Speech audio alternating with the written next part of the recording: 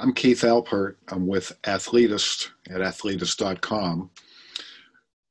I'm a strength coach, and I've been a strength coach for 35 years. And today I'm going to discuss a little recap on how my athletes have been affected by the pandemic and the potential major opportunity for football players going forward.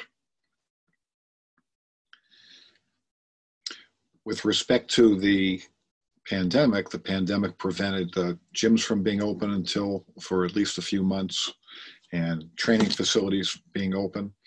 Fortunately, I have a very small training facility in my home and was able to stay compliant and work with a number of my athletes in a safe environment, and have gotten some fantastic results. And now many of them are going off to either college or private school at the end of the month.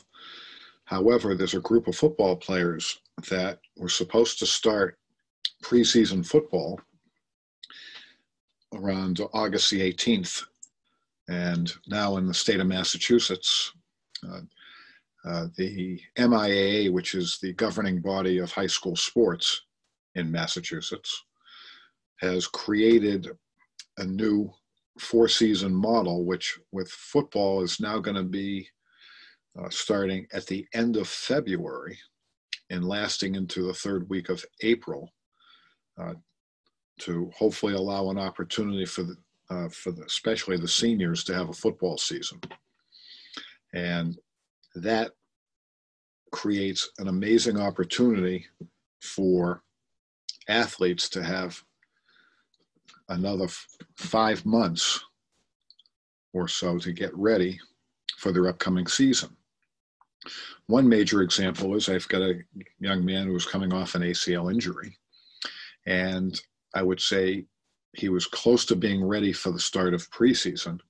And now with this extra 5 months, not only is he going to be ready, but he should be in a fantastic position. So the situation has been fantastic for him and for some of the young kids I have who have the potential talent to get playing time on the varsity team. It gives them an opportunity to get better physically prepared than they ordinarily would have been at this stage in their career. So it's very exciting right now.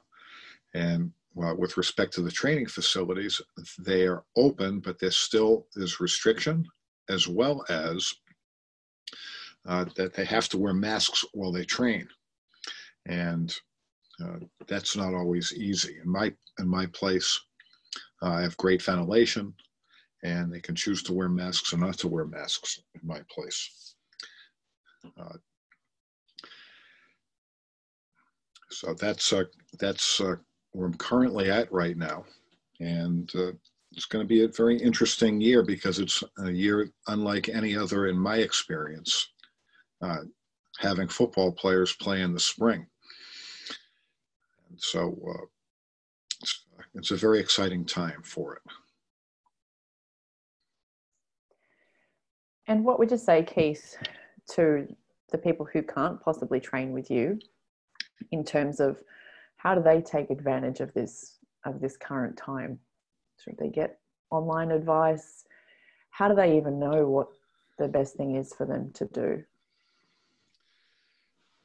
I think it's imperative that they find a way to figure out where they're currently at, and whether it's with somebody that they have access to, and if not, I'm going to be, for the first time in my career, starting an online program to help out people from around the globe with at minimum some advice, with potential of training programs, assessments. It's something that I've never thought I would get into. But because of the pandemic, I ended up seeing 6 clients online, and I still have a couple online.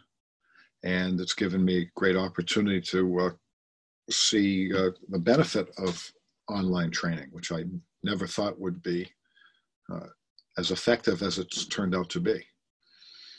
So it's an exciting opportunity to be able to help people that I might not be able to help on a one-to-one, face-to-face basis. What are some of the things that you're recommending your athletes to do while they're not with you, to do at home?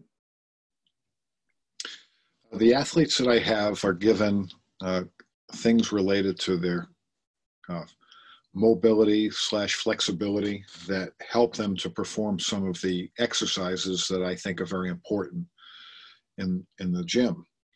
I believe in deep squatting. A lot of athletes are very tight in their hips and in their ankles, and that prevents them from squatting in a way that might transfer better to sport. In the world of football, most squatting is squatting that strength coaches prescribe are squats that are to parallel or slightly below parallel to the floor, where the thigh is parallel to the floor, that is. And that comes from the world of powerlifting. And while certainly you can get much stronger doing that, I believe that it creates some slight imbalances where the hips get a little bit too strong for the legs. So you should have strong hips. The hips, the glutes are the strongest muscle in the lower body, but you need legs that also need to be able to keep up with it. So if they can't get in the position to do some of these exercises, which can help get that ratio of legs to hips to be more optimal, then it's a problem, because then typically the athlete's posture when they squat will tend to increase pressure on the back by up to 300%, which is not ideal. And while young athletes generally don't develop back problems as adults do, back problems can be like a cavity. You don't get a cavity overnight because you didn't brush your teeth or you floss your teeth or you ate too many sweets. It's something that occurs over time. And if you get into bad habits, once you develop a back problem, they're very difficult to manage, even for people who do great work and work with respect to their mobility, their strength, and anything related to lower back health.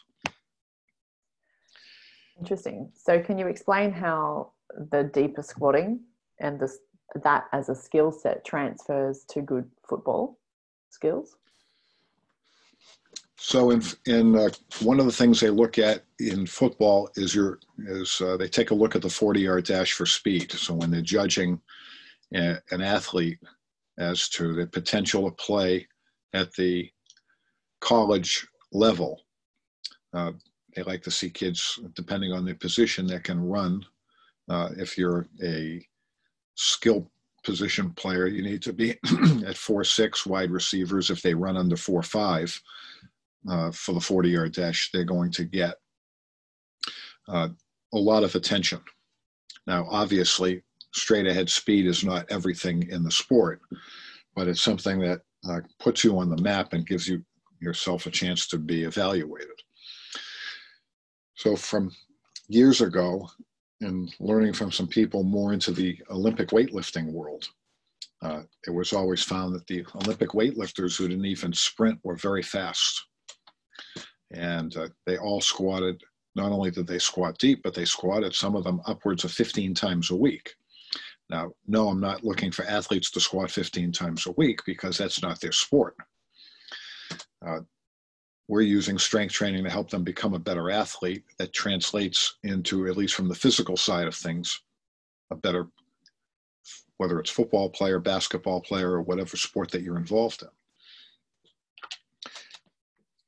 But for sure, speed is very important. And I find that the people who can squat deep gives them a more balanced development in their lower half. On top of the fact that eventually they've got to learn how to do, and not everybody is into Olympic lifting. There's many different ways to skin a cat to develop speed. But I think if you can get somebody in a good position, that I believe in Olympic lifting off the floor. There's a group of people that believe in lifting from above the knee, such as hang cleans or cleans from boxes. And those can be fine depending on the situation. But everybody should be able to do Olympic lifts from the floor or as close to the floor as possible to develop a balanced development. What the Olympic lifts do is they help to bring out, almost sync up all the general strength training that you've done and bring it out as power. Power is strength times speed. And so things I like my athletes to do away from me outside of making sure that their nutrition is on point and that they're making sure they're not up till 2 a.m. playing video games all the time, is that they're doing things that will enhance their ability to do some of the exercises I like. And the better that they do away from me, the faster that I can move with them when they're training with me. So can you give us some examples of any of your current clients and how the strength translated to skills and benefit on the field? I recently have a young gentleman named Evan Thompson. Evan is going into his junior year. He's transferring from public high school to private school. And a year ago, he was weighing 216 pounds at an Under Armour combine, and he was fortunate. During the pandemic, there's been very few combines that have been out there. So he went to one that had as many as 500 kids. I'm not 100% sure on the number, but there was a ton because it just hasn't been many opportunities for people to display where they are on a skill basis and on a speed basis. And he weighed in this year about a month ago at 240 pounds. And a year ago, he had vertical jump 25 inches and a standing vertical jump. And recently, with an extra 25 pounds, he vertical jumped 30 inches. And he ran a 4.840.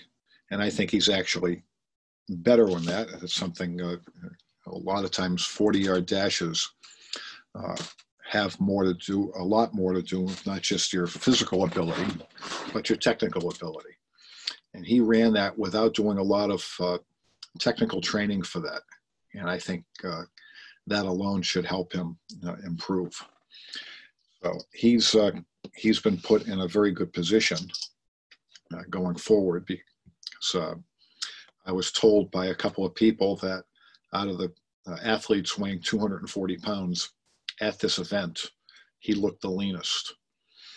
And that was exciting. And that's also very important long-term in terms of injury prevention, in terms of continuing to develop your athleticism.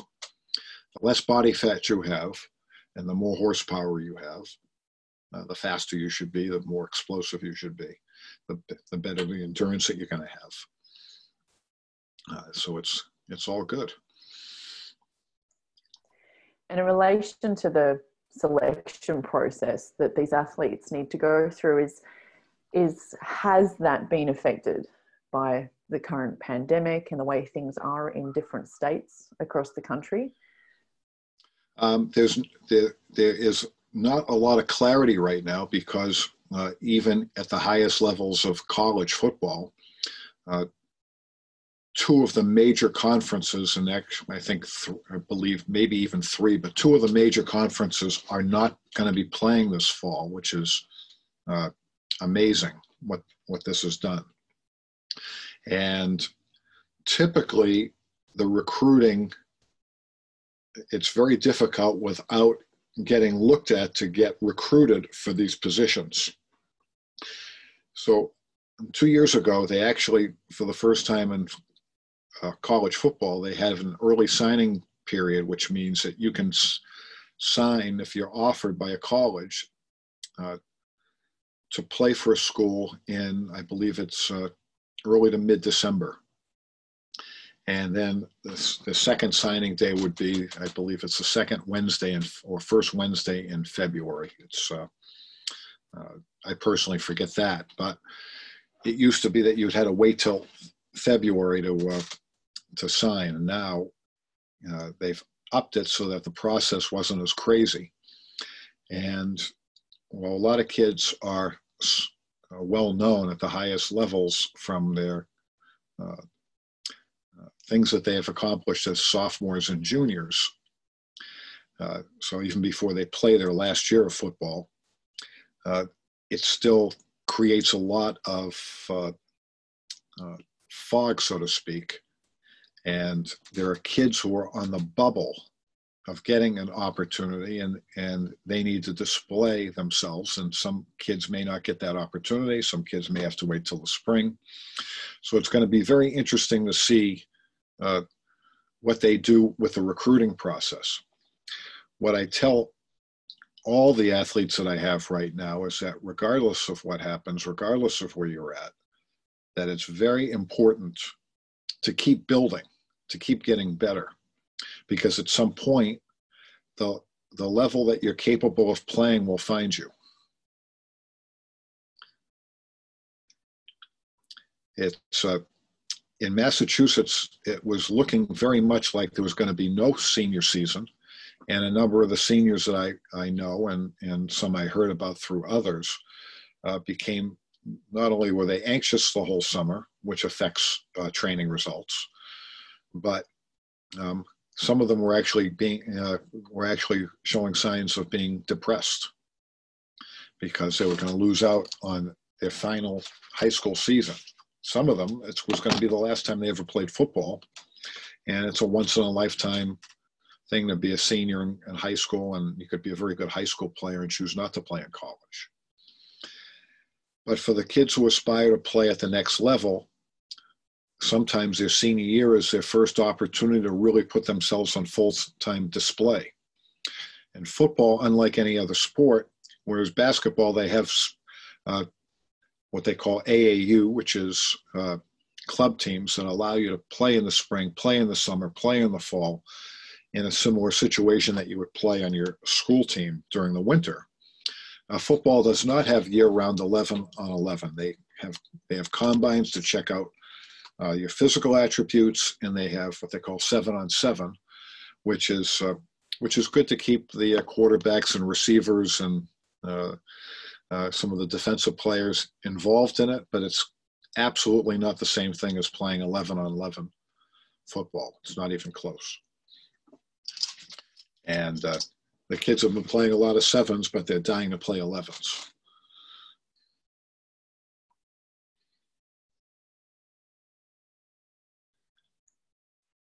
And have you got any material where people can see some of your programs, take some of your stuff, watch some of your videos? So there's we have a Facebook page, athletist.com, or Athletist at Facebook. And there's an opportunity to join an Athletist page where you can pick up a sample program of what I offer, which is a good foundational program for somebody. Who would you say that's for?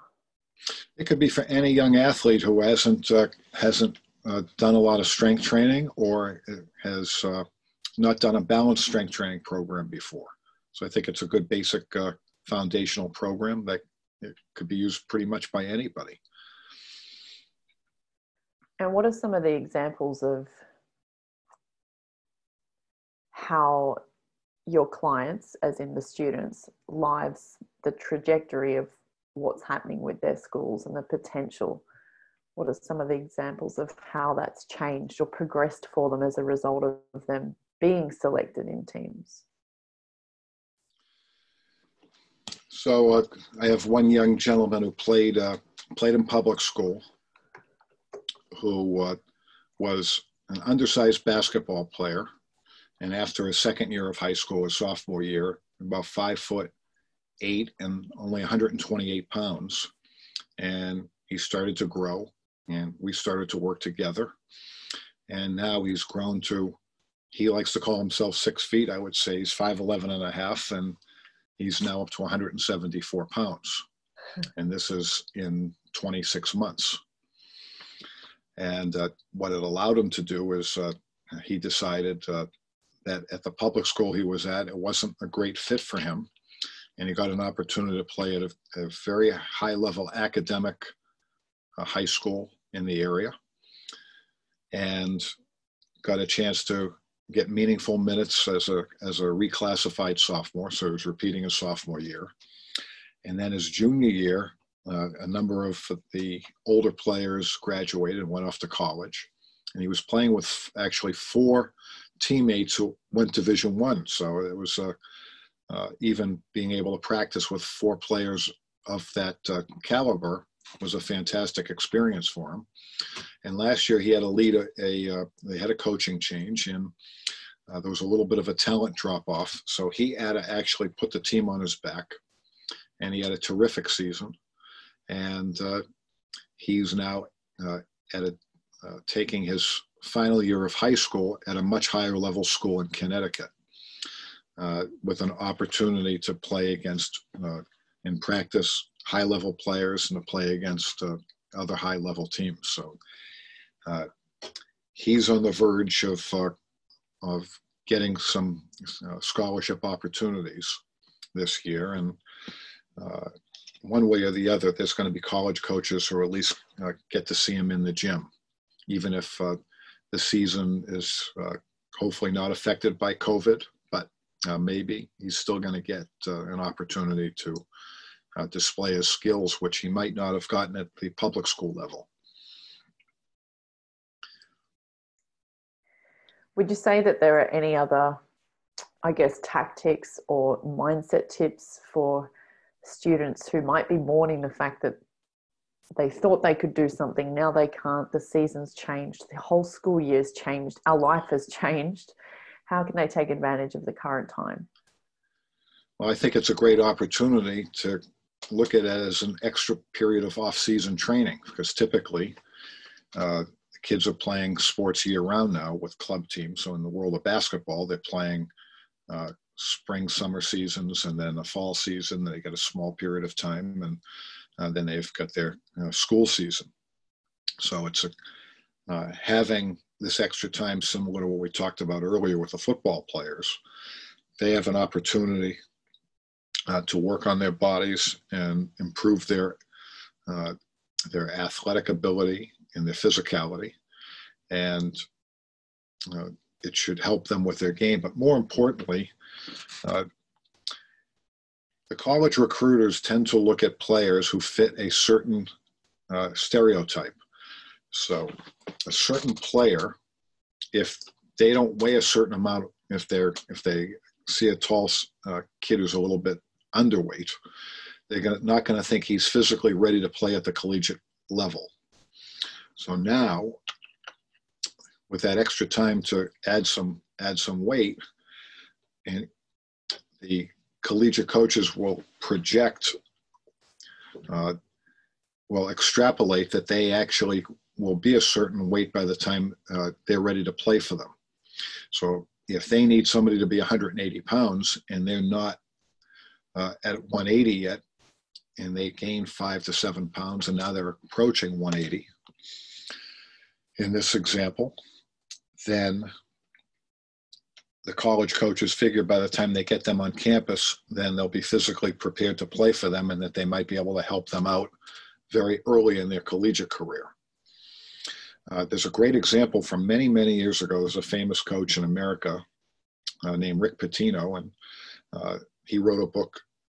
The first year when he was, his first head coaching job was at Boston University back in the early 80s. And he had a player, I'll never forget this, I think he does some color commentating in basketball around the country, named Glenn Consor. And Glenn was a very solid player at Boston University, and Rick Pitino coach thought he should get up to 180 pounds, and he was weighing 160. So Glenn worked really hard, and he came in, I think, around 177, 178, which is a terrific job in the offseason. But he didn't get to 180, and the coach wouldn't play him until he did, or he made him run until he did. That's an example at the college level of what can happen when certain coaches are big sticklers for that. In the world of junior hockey, many times, if they don't think a guy is big enough to play in the NHL, it might cost him a year back into junior hockey because they're not big enough. So sometimes you have to train because that if they don't think you can handle the rigors of an NHL season, that can affect you. So the earlier that you can put the optimal size on in a way that enhances your athletic ability, but not take away from your athletic ability, the faster you're going to move up the ladder, at least from the physical standpoint. And what would you say, I know you're going to have to generalize to answer this, but what would be some top tips for a beginner to try to gain muscle or put that extra bit on now that they have an extra off season? Well, typically the kids don't eat enough and they don't realize they don't eat enough. So the first thing that they should do is, if they weigh themselves, they should obviously figure out what they're weighing and keep track of how much food they're actually eating. And if they're stuck and they're not putting on, say, a pound a week in an off season minimum, then they're not clearly eating enough food. Now the challenge is that the typical nutritionist will say eat as many calories as you can, and even when I was younger and I was in a similar situation, I was told to eat anything and everything I could to gain weight. And what I found was later on is that because I ate very, very poorly, despite the fact that I was eating tons of calories, I didn't really put any size on. And over the years in my experience, if I have someone who's built in a very ectomorphic, a very thin way, they don't do well unless the food quality is very high. So not only do they need to eat more, but they need to eat more of the right things. What are the right things? You want to eat plenty of protein at every meal. Protein can be lean red meat.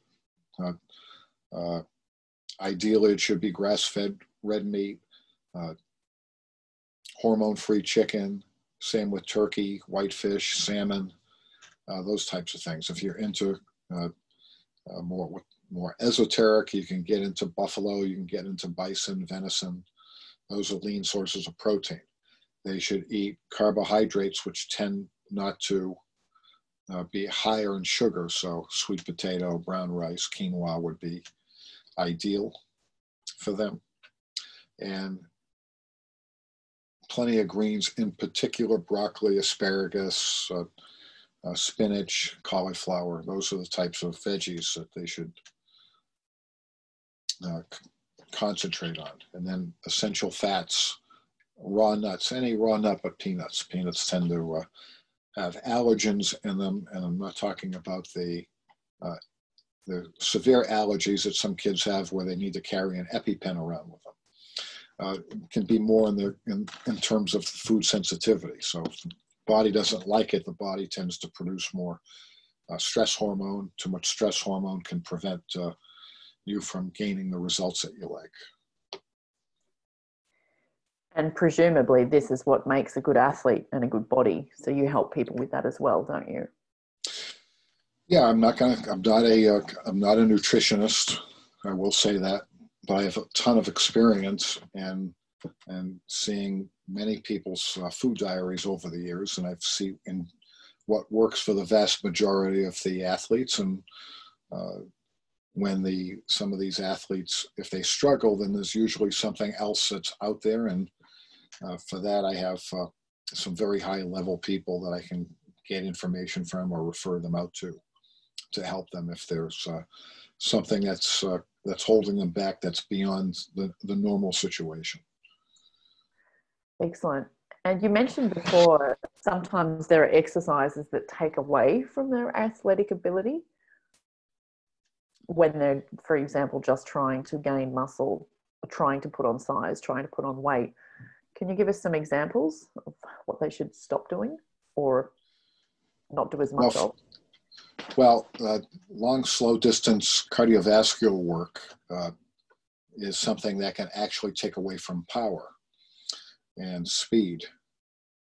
And so if you were training to run a marathon or you were just training for general cardiovascular fitness, it's fine. But with respect to developing speed, I would be focused more on sprinting, interval training, strongman training, especially like sled dragging, sled pushing, that type of stuff will translate way better to their sport.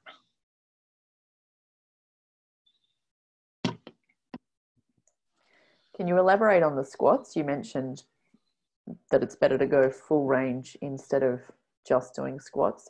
And do you have a preference for repetition range? And I understand it is very individual for each person. Should there be something that they're aiming for? So with respect to squatting full range, it's just what it tends to do is balance out the lower half, and that tends to translate better to speed and power. Now, there's plenty of people I've seen over the years that squat power style who are very explosive. But in my experience, I'm in a particular position where I generally don't have a lot of time to train these athletes. And I've found that with respect to getting a faster result, if I can get them to squat deep, I see the typical feedback I get. I've had 2 recent clients I've had for 3-4 weeks, and they're all telling me that they feel much faster in the field. I'm not saying that all of a sudden they've gotten twice as fast, but they feel much more athletic. And both of these kids were in programs where they weren't asked to squat deep before. And so they're experiencing what happens when you have a balanced leg development. The body tends to work better. As far as reps go, the reps depend on the muscle group you're working. It depends on how long you've been training for. But in general, if your rep range is too high, then that can also affect your ability to produce power. But for example, hamstrings and biceps tend to be higher fast twitch fiber makeup, so you don't want to ever train those super high reps unless you're doing general bodybuilding. However, the calf muscle, there are 2 calf muscles. One's the gastrocnemius. They tend to be higher fast twitch fiber makeup. So you wouldn't do super high reps on gastroc exercises, maybe sets of 10. But the soleus, or for seated calf raises, they're 96% slow twitch, and they respond better to doing super high reps, 20 to 25 reps. So the rep schemes are highly individual. A general rule is that the older you get, and when I say older you get in the weight room, or as your training age increases, your rep range is going to tend to decrease because you become more neurologically efficient. So it means that you'll respond in general better, relatively speaking, to your situation to lower reps as you get older if you're training for athletics. Excellent. And so how can people contact you and ask a question if they want to? I can be reached. My Facebook page is either my personal page is Keith Alpert, Athletist on Facebook, Athletist on Instagram, and Keith Alpert, KeithalPert @gmail.com. It's my email. Excellent. Well, thanks so much for your time today, Keith. Any parting words to upcoming athletes? I would say, as I said before, it's obviously can be a very tough time right now. It's been a tough time for pretty much everybody around the world. But at some point, things are going to clear up, and things are going to get back to at least closer to normal than they are currently. Until then, it's a great opportunity for you to take advantage of this extra time to build and get better, so that you're prepared when that opportunity arises. It's very easy to be upset, to be angry, to be disappointed, and and it's totally understandable. But the sooner that you can realize that this has actually created a different opportunity and take advantage of it, the better that you're going to be and the happier you're going to be going after it. You'll feel a lot better. Excellent. And they can see the link near the podcast to be able to download that program, the Strength Training Basic program that at the moment's for free. And they can ask questions about that in the Facebook group. They can get the email sent to them get the program sent to them via email. Thanks for your time today, Keith. Thanks for having me, Kate.